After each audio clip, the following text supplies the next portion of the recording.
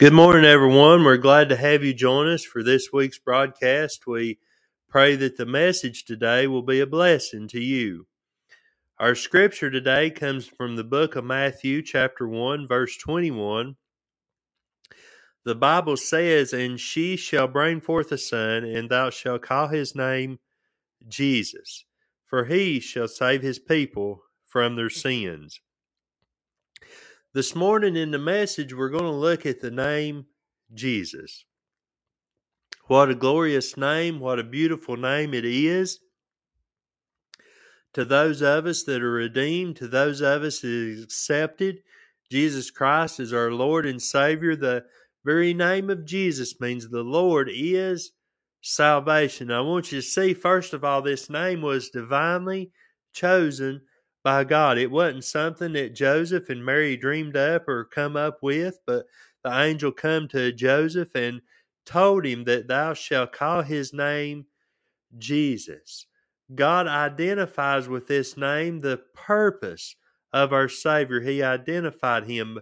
In John 1:29, the Bible says, "Behold the Lamb of God, which taketh away the sins of the world." We got to remember as we get close to Christmas and we celebrate our Savior's birth, that he didn't come to be born in a manger. He didn't come to live and to do the many, many miracles that we have that the book of John says that not even all the books in the world could contain. But he come for a purpose. He come for a reason. As the verse just said, "For he shall save his people from their sins." Jesus Christ was born to die on Calvary. He is born to die in my place and in your place.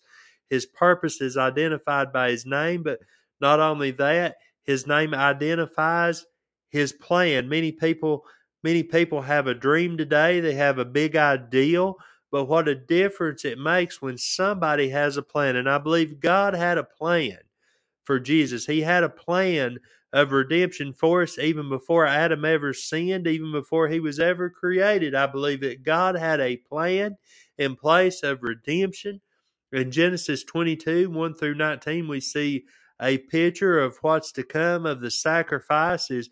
Abraham is tempted or asked to offer Isaac as a sacrifice. We know he was stopped before he could, but what a picture. What a picture of our coming Redeemer this is. In Job 19, we see a picture of Jesus as risen and returning Redeemer. We see in Psalm 22 a picture of the crucifixion of our Lord. Isaiah identifies Jesus as virgin born, Emmanuel, God with us, a wonderful counselor, the mighty God, the everlasting Father, the Prince of Peace, the man of sorrows. Praise God. His name identifies that God had a plan. It was divinely chosen by God, but not only that, it was directly confirmed by Mary and Joseph. I'm glad that they didn't argue. They didn't try to name Jesus something else, but they listened to the angel from the Lord. And first of all, they identified him as Jesus personally. When they asked what the young man's name would be, we know they said it will be Jesus. It will be the Savior. The Lord is salvation. In 1 John 5:13, "These things have I written unto you that believe on the name of the Son of God, that you may know that ye have eternal life, and believe on the name of the Son of God." We need to make sure that we have believed on Jesus Christ, that we have acknowledged, we have identified him as our Savior. It's all a personal thing for me, for you, for whoever it is. My pastor can't do it. My dad can't do it. It has to be something that I do in my heart, that I personally identify Jesus Christ as my Savior. But not only did they confirm him, did they identify him personally, they identified him publicly. 40 days after Jesus' birth, Mary and Joseph publicly declared the child as Jesus, as Redeemer, as Savior in the temple when they said his name is Jesus. Luke 9:26 through 27 says, "For whosoever shall be ashamed of me and my words of him, shall the Son of Man be ashamed when he shall come in his own glory." What a shame, what a hurtful thing it must be whenever we come to a place when we get to a time that we're ashamed, or we don't want to identify Jesus Christ as our Savior. Lord, help me to never be ashamed of my Savior, Jesus Christ, never be in a situation where I'm not willing to claim Jesus as my Savior. What a hurtful thing it must be to the Son of God.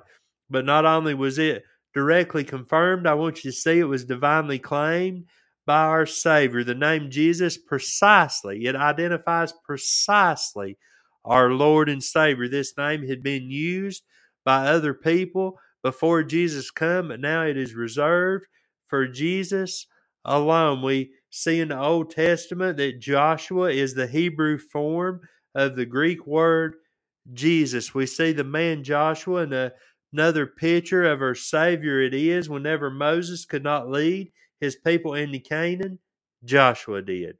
So our Jesus accomplishes what the law of Moses never could. As C.H. Spurgeon goes on to say, Joshua overcome the enemies of God people, though they were very many and very strong, and had cities wide to heaven and chariots of iron. Yet in the name of Jehovah, as the captain of the Lord's host, Joshua smote them. Even so doth our glorious Joshua smite our sins and all the powers of darkness, and utterly destroy our spiritual enemies before him.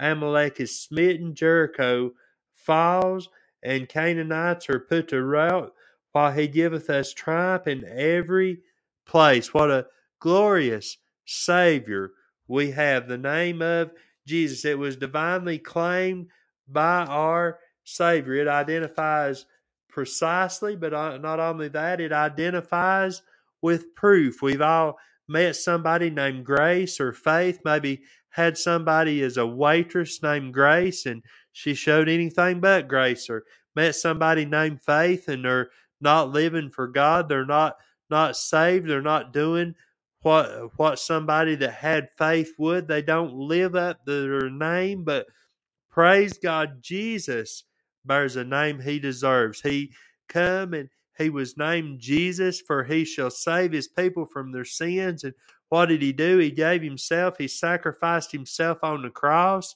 to die in my place and in your place. 1 Peter 2:24 says, who his own self bare our sins in his own body on the tree, that we being dead to sin should live unto righteousness, by whose stripes we were healed. I'm glad that Jesus lived up to his name. He lives up to his name today. He's still saving sinners. We got to see somebody get saved at Riverside a few weeks ago. Praise God. We've seen many people saved throughout this summer, throughout this year. I'm glad that God is still saving people. I'm glad Jesus still lives up to his name. And I want you to know, not only was it divinely claimed, but it is directly connected to us today. It identifies Jesus with his people. I'm glad it doesn't say Jesus, for he shall save God's people from their sins. If it said that, then it would just mean the Jewish people. But it says he shall save his people from their sins. The Bible says in Romans 10:12, there is no difference between the Jew and the Greek, for the same Lord over all is rich unto all that call upon him. He could not be called Jesus. He could not be called Savior if he didn't have a people to save. But I'm glad, thank God, he has a people to save. That's you and me. That's all the people throughout history that have trusted in him as Savior. There could be no Savior if there were none to be saved. But not only is there people to be saved since Adam fell in the garden, all through time today, and even after today, if the Lord tarries his coming, there will be people to save. And he shall and will and has saved his people. He will save us completely. Thank God I have the blessed hope. I know that he's coming back for me. I thank God that I have trusted in him, and he has identified himself with us. He's identified himself as my Savior. Praise God. What a blessing it is as we go into the Christmas season to think about our Lord and Savior, Jesus Christ. That come, he was born, but he died on Calvary to save his people, to save me, to save you from their sins. Amen. I pray that this week's message has been a blessing to you.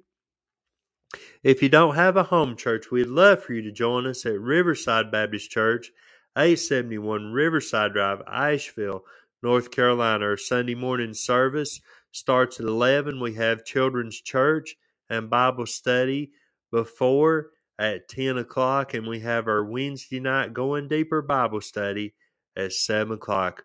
As I said, I'd love to have you join us sometime. God bless.